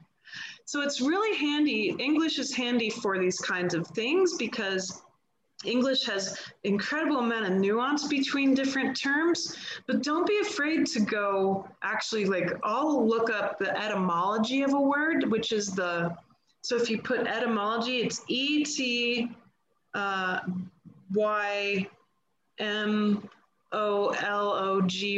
etymology, which is where a word came from in language. So in English, a lot of times it's coming from Latin, but maybe through French or through German or through Italian, right? Or it'll have come from any other lineage in English. But if you go and you look back at the root word of depression, what is the root word? Where did that word come from in history? It's the history of a word. That will help you a lot to make a lot of determination of what you're really feeling. Because some people really need to put a word to it so that they can mentally wrap themselves around a process, right? But it doesn't matter what frequency it is, even if it's joy. Maybe you're really attached to being in joy all the time, but that attachment is keeping you from being in a state of pure stillness. Joy is a frequency too. It's all frequency. It's a big library of frequency. And all of these frequencies are in equanimity. And the library that contains them, Mary, is love. There's no opposite to love. And in that love, it leads you deeper down into the stillness of source, where there is no frequency at all. In fact, the true you is the screen that the movie plays on. That's source and that's you. The rest of it is moving towards that stillness. And it's in resistance to frequency that we feel pain. Okay. I think, this is making sense on a level that I have to re-listen to this. But I understand. It makes sense, and let it percolate, and your brain will have an aha moment where it's like, okay, now I get it. Right. And I just want to share this thing because as you're talking to me and, between the anxiety, depression, and apathy, whatever, I was listening to you, but I see pop up in the chat something about the personalization and disconnecting. I almost feel like that's something that's going on in my evolution right now, because I was always so attached to everybody's feelings, everything, every bug, every animal, every person. So maybe source is using the anxiety, depression, apathy, depersonalization, like you said, to bring me back down into, to detach me from this movie screen. Does that make sense? The movie screen is still, and it's just us consistently remembering that we are still. And in that stillness, there's an unbounded awareness, which we call enlightenment. So all these traumatic pieces, these frequencies that we don't like, and these frequencies that we like, we're navigating polarities. We're navigating joy and depression, apathy and activism, right? It doesn't matter. Any one of these frequencies, I can show you its polar opposite on the other side of the library. But the polarity navigation leads you to the end of all polarities, movement and stillness. Right. And so what you're shooting for is to reconcile by a full body welcoming of all polarities. No attachments, no expectations, no judgment, no resistance. And then that love, then you begin to love all polarities. You begin to love all of these frequencies, even though they're really difficult. Like, hey, anger, yesterday I yelled at my 4-year-old. She's 4. She can't control her emotions. I barely can control my emotions. She's freaking out. She's going to choke on her toothpaste. And I yelled at her. And I'm like, well, hello, anger. right? And I made up with her and I told her I was sorry and that I was having trouble with my emotions too. But what was really key was that I was in a witness state instantly and could say, oh, okay, hey, anger, thanks for coming through. Where are you in my body? What are you showing me? What trash bag are you triggering in me? It was actually here. Right. Around not being able to express myself as a little kid, just like my little kid. So, this is how it happens. And then that witness state is key. So Judith is asking about dissociative symptoms, right? And in psychology, they think of these things, Mary, as like terrible, right? But are you kidding me?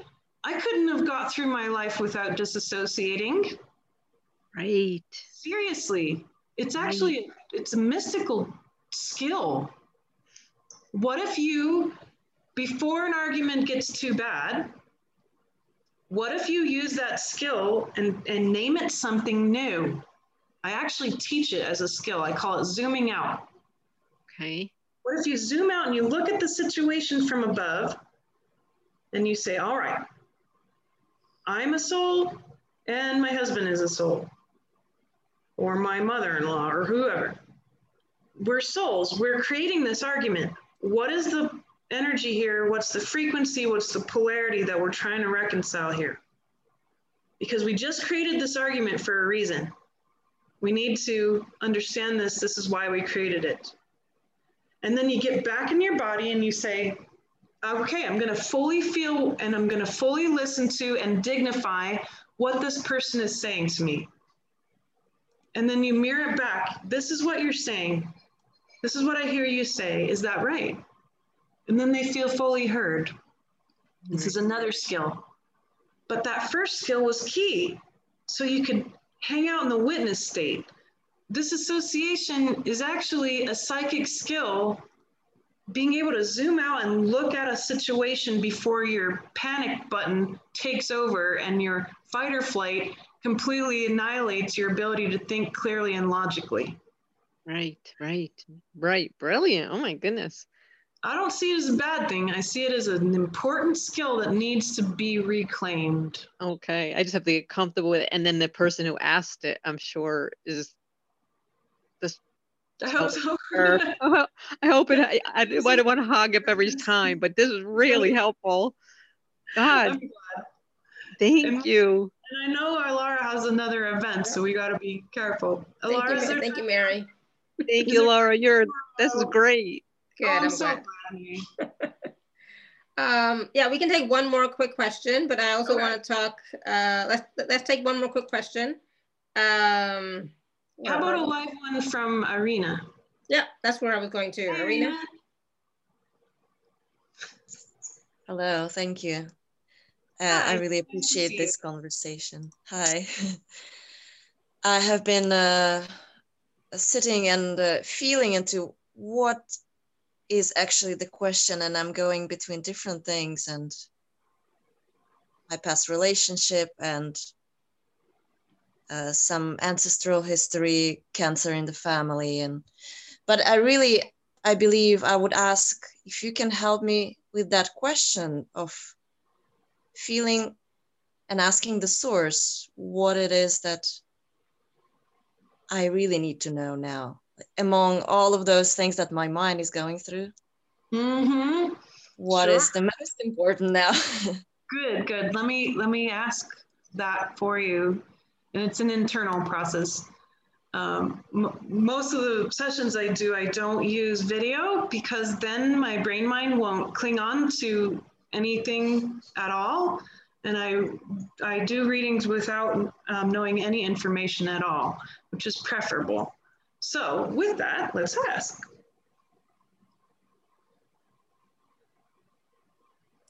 Okay, good. So for me, this stuff happens real fast because I get visuals and then, and I've learned over my lifetime to interpret them quickly. So there's a very clear division going on in your body of the right and left side, okay? And when I'm looking at you, it's the left side that's really holding the most density. Density makes things look dark. Darkness is not evil. Density is not evil. Trauma is dense. It's not evil. ego is dense, it's not evil. And so when I'm looking at this, what actually is the root of it is it's two pieces. First, there is a feeling that you're having around being totally disconnected from the spiritual world. The left side of the body is the spiritual side, right? It just denotes your relationship with the spiritual world. On the right side of the body is the relationship with the physical world. That side of your body looks really hot. It looks frustrated and angry. And the other side feels sad, dense, in grief, disconnected. So what that says to me is, here's a person who's had a lot of challenges in her physical world and the relationships she's having, and they've turned into a doubt that she could ever navigate consciousness in a deeply spiritual way successfully. But part of it is that you believe that you have to do it alone. And that's not true. You're not alone. In fact, I am you. And you're me. There's no difference. And I want you to use that as your mantra.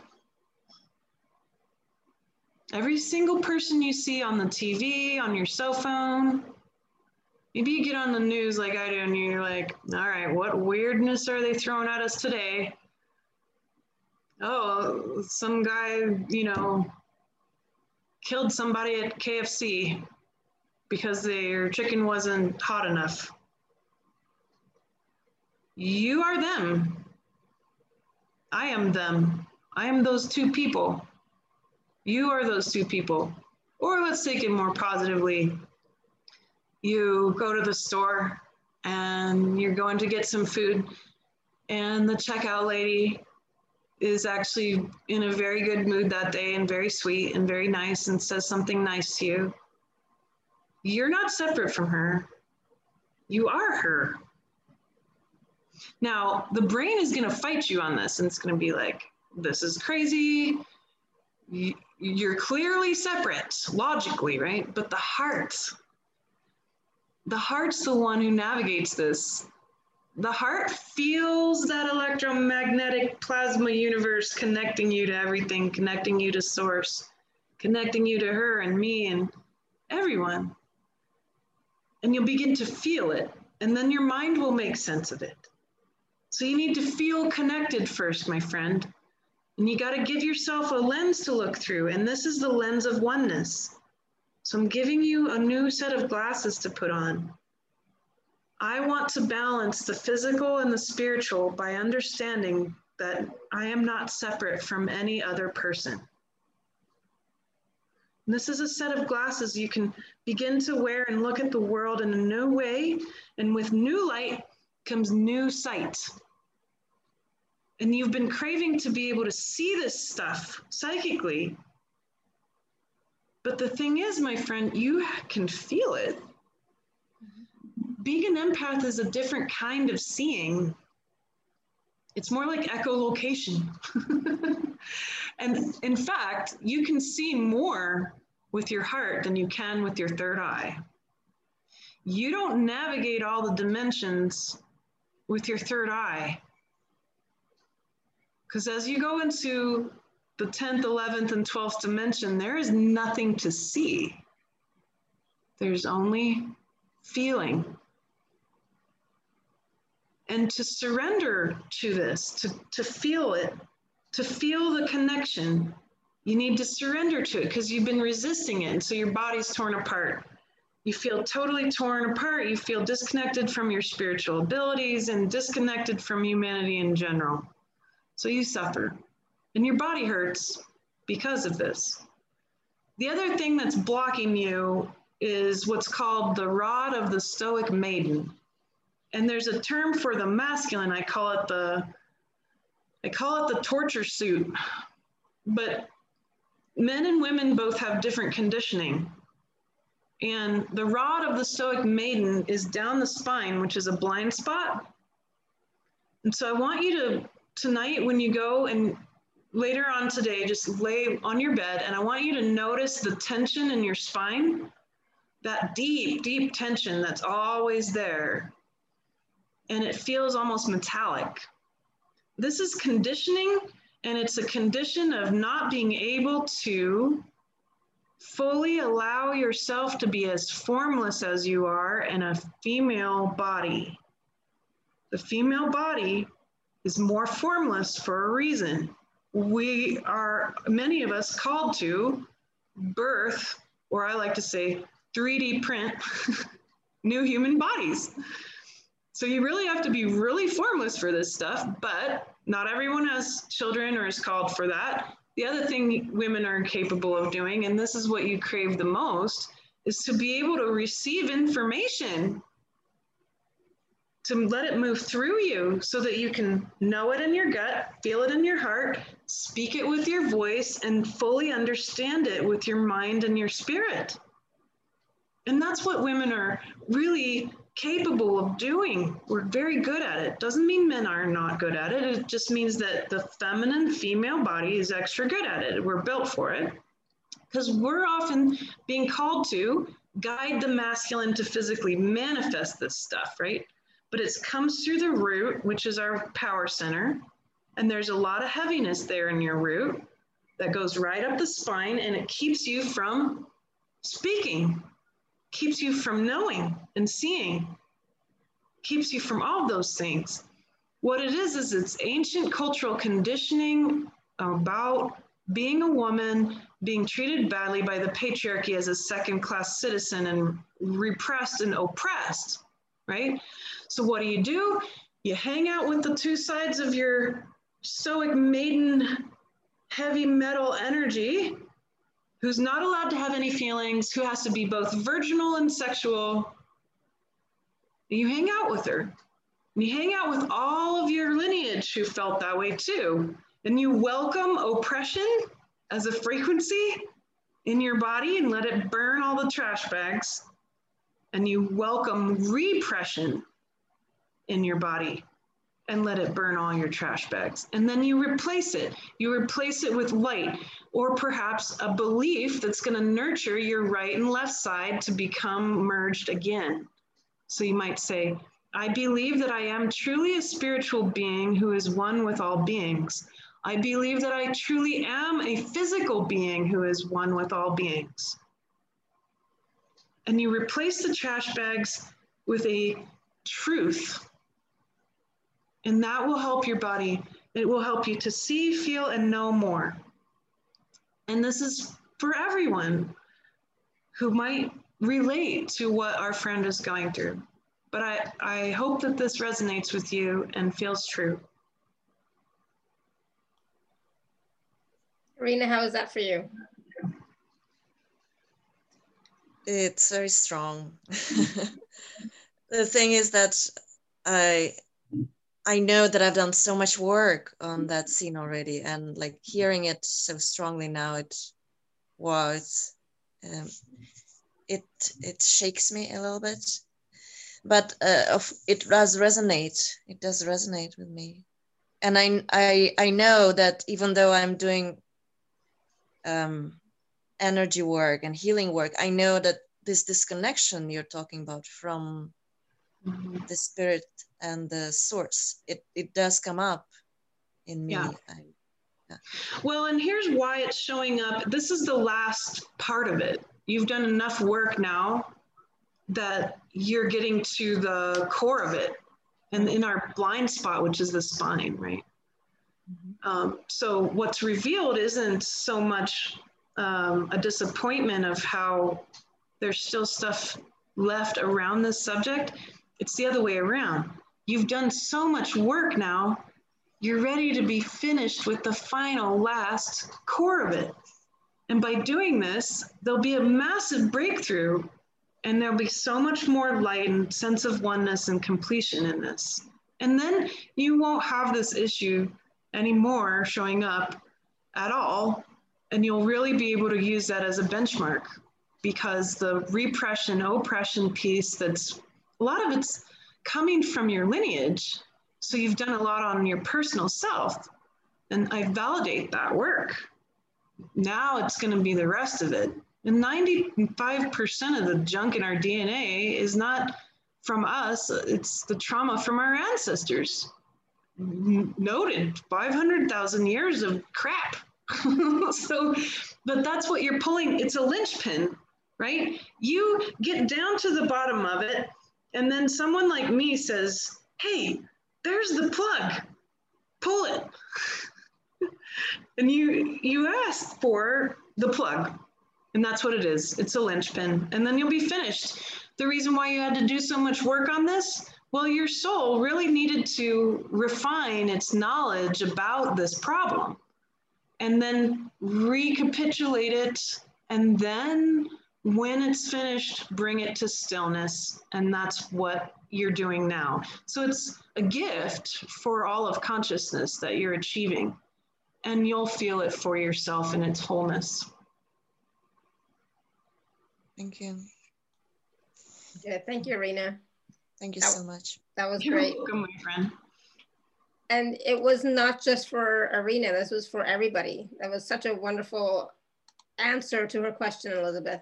it was brilliant. Yeah, it was so amazing.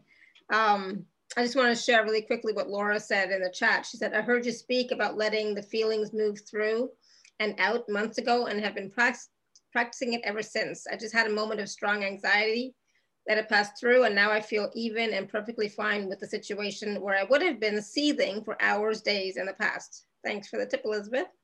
Oh, good. I'm so glad.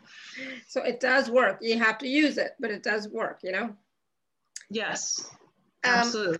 I want to take a moment and talk about the package that you have for us this time around, Elizabeth. So for those of you who are on the live page, you can just click on special offer. Those of you who are not, you can go to alara.at/show/Elizabeth1. And this is the complete tool set for embodiment. I'm really loving this package because I actually am doing some live classes through this package, and it's really key stuff. So the first piece is, I'm trying to find the package. The three minds workshop and ebook. Yes, there we go. So this is going to set you up for success for some of the live classes that I'm doing that are coming up. There's not live classes in this one, but this one is a complete tool set. So if I was to say to someone, if you really want to do the live classes that I'm teaching, which are going to be about dissolving cultural conditioning, and we're going to get really deep into this concept, both anthropologically and mystically. It turns out anthropology and mysticism tackle cultural conditioning very well together. And so if I was to prepare someone for that kind of work, for the utilization of these optimal energies right now, this is what I would suggest to someone, right? So the first one is actually 3 2-hour-long classes about the brain, heart, and gut called the Three Minds Workshop with the ebook that goes along with it. And this talk walks you through understanding how you have 3 brains and how they run your body, but how they also are going to serve you in your further dissolving of conditioning, programming, ego, and trauma. The second one is a new class. It ended up being about 4 hours long. There's 3.5 or something like that. It's called Body Oracle, Finding Answers Within Yourself. For those of you who are wanting to be able to discern and ask questions, kind of like our friend just was saying, like, I really want to be able to know this stuff. We all really do. And there is a way, and you can use your 3 minds to help you, but there's also understanding how culture changes. I happen to be an expert in culture change. That's what my theoretical work was built about. That was all it was based on, is exactly how culture changes and how you can affect change faster. So we take that theoretical model, not the deeper, more complex theory, but the model, and then we take the 3 brains, and we combine them into a full body discernment capability that I call the body oracle technique. So that's a full training on that, and it comes with a worksheet to help you. The next class is empaths and entities training for all of you empaths and all of you who are having questions about entities. A lot of what I've taught today is surprising and from a very different perspective than usual. And so is this class. It's no different. I'm going to share with you some ideas about entities that you may not have ever realized. And it will bring you great peace. And you'll really truly see how much more capability you have as a soul than you ever did before, especially you empaths who have very different kinds of empaths out there. And I nail that down. I talk about all the types of empaths out there and what their superpowers are. And some of you are a mix of all of them, but you have a very important role to play with the real human internet. And we can't do it without you. We can't come into one mind without the empaths. So I really nail that down in that class. Then there's this great class called Quantum Healing for Infectious Disease. So we discuss everything from viruses to bacteria and much more, and how to understand how quantum healing works and how to do it on yourself and your family members so that you can feel and understand the wisdom and importance of all of those little beings, the viruses and the bacteria, and everybody, all the microbes. They're all very, very intelligent, and they have a lot to share with us. And I want to give you that ability to connect to them again so that we are not disconnected from that world anymore or afraid of it. And then there's the class called The Playground of Time. A lot of people get confused about time, and time is more of an ocean that is navigatable and not so much full of timelines. So I actually give you a very different way of navigating time than necessarily worrying about the future or the past. I give you a new access point. If time is on the x-axis, backwards and forwards, then where I'm going to set you up is in the middle, in the now, where you can navigate the y-axis, moving in and out, zooming in and out of the moment, where you use that capability that some people call detachment, but we reclaim it as in a mystical way and call it zooming in or zooming out. And then Equations for Enlightenment is a class. I'm very good at seeing patterns, and I've seen patterns in the way that people navigate and enter into states of enlightenment. And I want to share that with you because there's very key tools that are really simple that you can implement easily. You can implement them tonight easily to help you establish that as a trajectory for your soul. And then the last piece is anyone who ever comes to join me in my email list or buys a package, I invite you to come on the last Sunday of every month. This Sunday is the last Sunday, so we're meeting this Sunday for a 2-hour-long community call where we address what's happened during the month. And we look at it from a personal to a universal perspective. And then we do work together. We build a pillar of light for some troubled part of the world.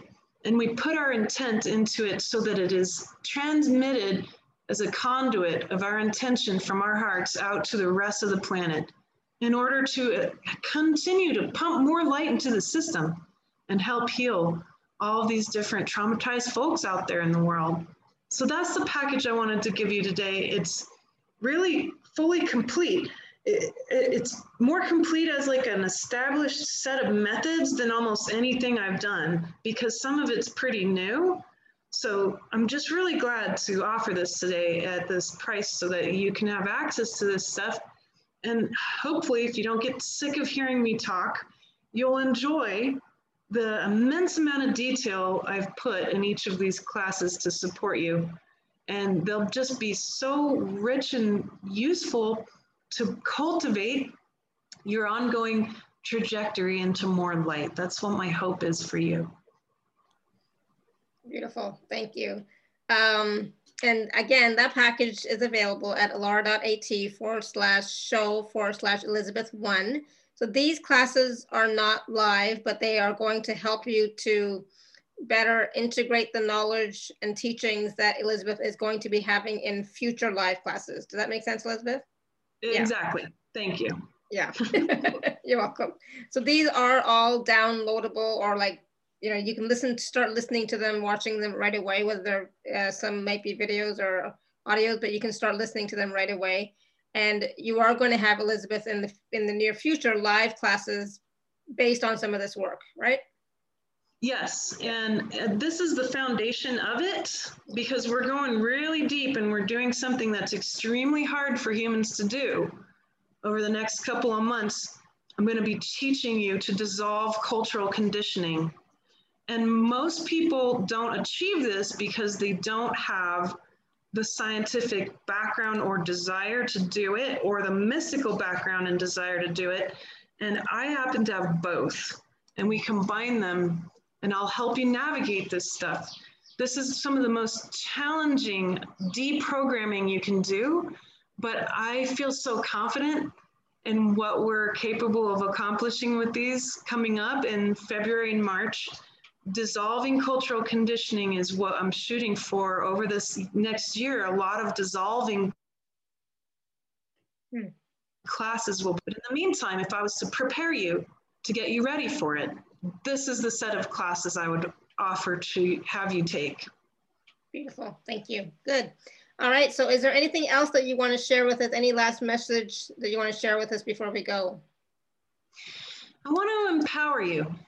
A lot of the things I said today might have hit you in certain ways. It might have triggered you. It might have fell over your head. It might feel under you. It might have brought up a whole lot of different things. And that's exactly right. It was exactly what needed to be brought up. If you feel like you got your butt kicked or you got a hug or both, so do I. And that's what we're going through right now. And so I'm not above you. We're on the precipice. We're on the edge together. There's no one behind us, and there's no one in front of us. And we have this chance to take this jump together. We can jump into a brand new realm of consciousness on this planet that has never happened before in the whole many billions of years of history that Gaia has existed. This is her crowning moment to lift humanity up into one mind. What a wonderful gift we get to be in these bodies right now, to be with each other today, to be able to talk about these high-level, wonderful concepts. And just notice how your mind has felt as I've talked. Notice how your heart has felt and how your gut and your deeper body have felt. Some people's guts might be like, whoa, this is intense. And then the brain mind is like, I don't know how to interpret this. And the heart's feeling a lot of things. And the three minds don't always get along, and they don't always see things the same way. Why should they? They're three very different minds with very different purposes. But I just want you to notice your body and how today's show made you feel. Did it bring up some tough stuff for you? Did it help you to feel like you're not alone a little bit more? Did it help you to feel like you can do this? Or did it make you feel like you can't? There's no wrong way to feel about this information. There's only the individuated, beautiful wavelength of light that you are beaming from source, having a very unique experience in this universe. And there's no one in this universe like you. No one, not in another galaxy. No one is like you. You are so important in consciousness, and yet you are also source. And there's not a lack of specialness in the stillness of source. It's the other way around. It's the connection to all that is. The immobility of that light, that still light, where we all want to reach, we want to go home, where there is full conscious awareness of the screen as the movie, which is life, getting played on it. And then you have what you've always wanted, freedom. And if there's one thing that humans have wanted more than ever, it's freedom. It's because the matrix and all the structures and the experiment and the parameters, they're gone.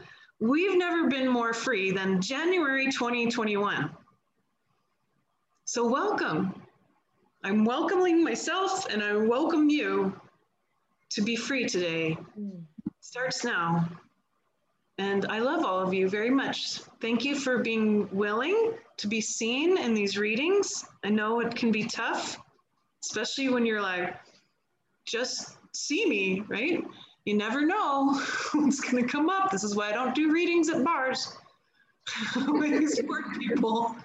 No, you don't want me to do a reading for you at the bar. But thank you for being open and opening your hearts.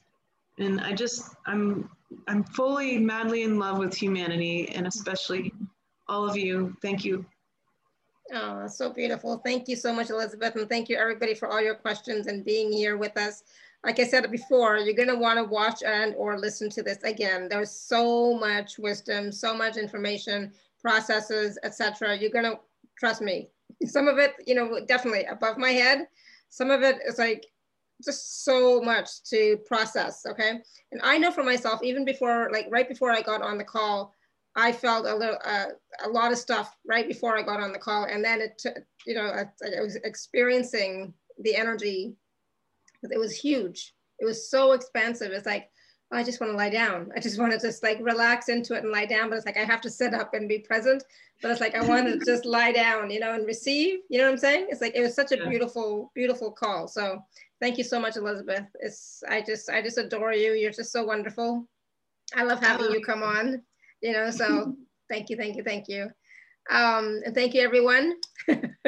Yes, I got to run, but until next time, may you continue to be blessed with an abundance of joy, peace, love, happiness, prosperity, and radiant health. Sending you all much love and blessings always. Bye for now. Namaste. Namaste, everyone. Bye for now. Yeah, it was great. Great information, great wisdom. Yeah.